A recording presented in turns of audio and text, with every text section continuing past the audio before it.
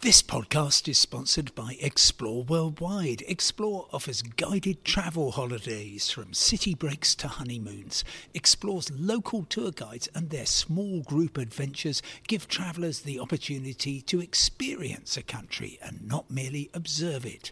Whether it's a food and drink tour in the hilltop towns of Tuscany or a walking tour in the rice fields of Vietnam, Explore puts their trust in the quality of their local tour leaders so you get a better insight into your holiday destination.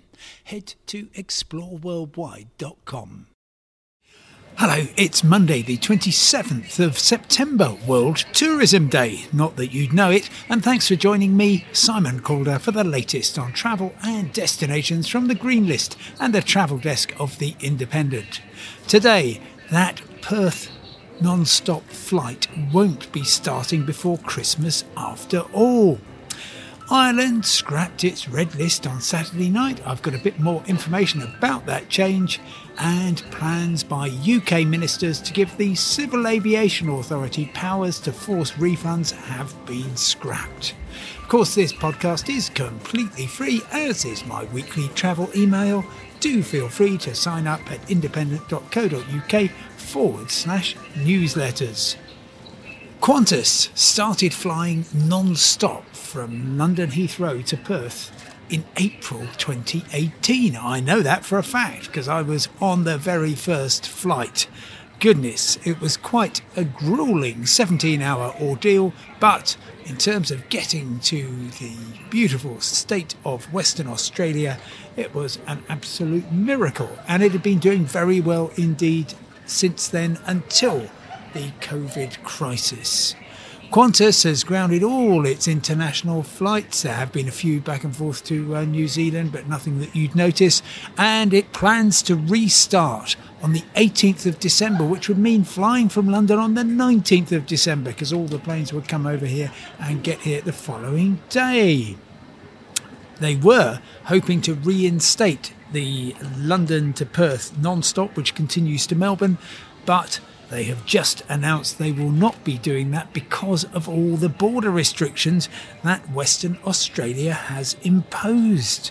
Effectively, while Victoria and New South Wales see very concerning, in Australian terms, levels of COVID, Western Australia is managing more or less to remain COVID-free.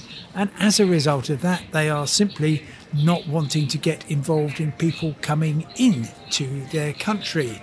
Australia, of course, very, very strict rules at the moment in any event. Everybody arriving has right of residence in Australia, and they must go into 2 weeks of hotel quarantine. Or, if they are going into Darwin, which is most recently the main point of arrival, they can go into a former mining camp called Howard Springs, just close to Darwin Airport, and spend 2 weeks there. That gives you some clue about what actually Qantas wants to do. They will now, it appears, make sure that those non-stop flights are going into Darwin. It's about 40 minutes closer.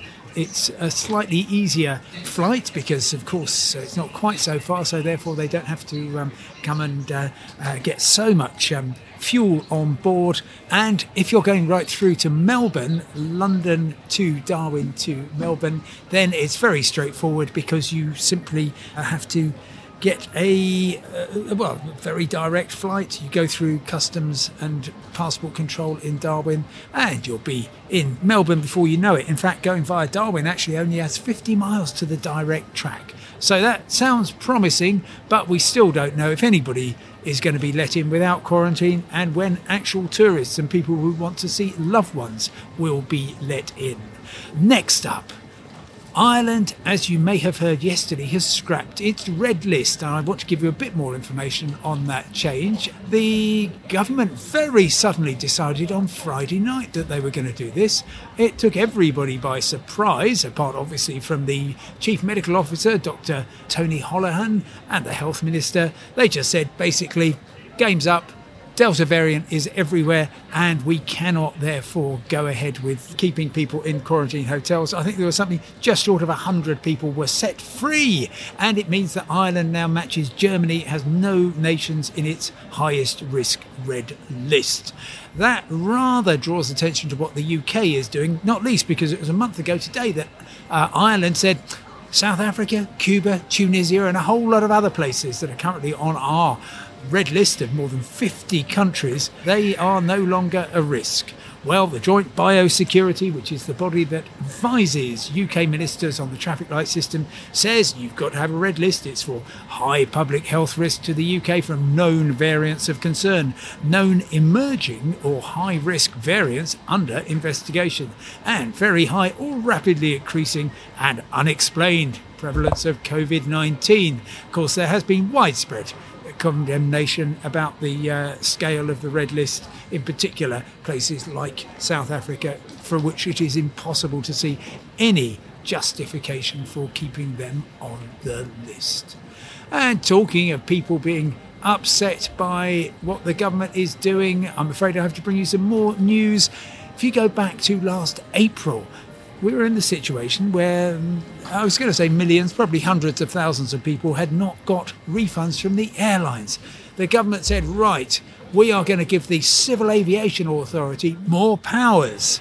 Yes, and that would involve them being able actually to punish, to penalise any airlines which weren't doing the right thing. So the Labour MP Ruth Cadbury asked in the Commons, asked the Aviation Minister, please can you tell us when this is going to happen and what it's going to involve? And after a couple of weeks, he's come back with a written answer which said, due to the significant impact that the COVID-19 crisis has had on both our aviation industry and the CAA, we do not consider it appropriate at this time to review the statutory duties of the CAA. Well, so it was appropriate in April, it's not appropriate anymore. This podcast is, of course, appropriate any time of day or year. Thank you very much indeed for listening. Remember, you can get all the news you need 24 hours a day at independent.co.uk.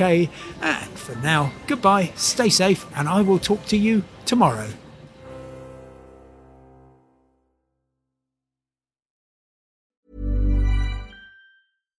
Here's a cool fact. A crocodile can't stick out its tongue. Another cool fact, you can get short-term health insurance for a month or just under a year in some states. United Healthcare short-term insurance plans are designed for people who are between jobs, coming off their parents' plan, or turning a side hustle into a full-time gig. Underwritten by Golden Rule Insurance Company, they offer flexible, budget-friendly coverage with access to a nationwide network of doctors and hospitals. Get more cool facts about United Healthcare short-term plans at uh1.com. Even on a budget, quality is non-negotiable. That's why Quince is the place to score high-end essentials at 50 to 80% less than similar brands. Get your hands on buttery soft cashmere sweaters from just $60, Italian leather jackets, and so much more. And the best part about Quince, they exclusively partner with factories committed to safe, ethical, and responsible manufacturing. Elevate your style without the elevated price tag with Quince. Go to quince.com/upgrade for free shipping and 365-day returns.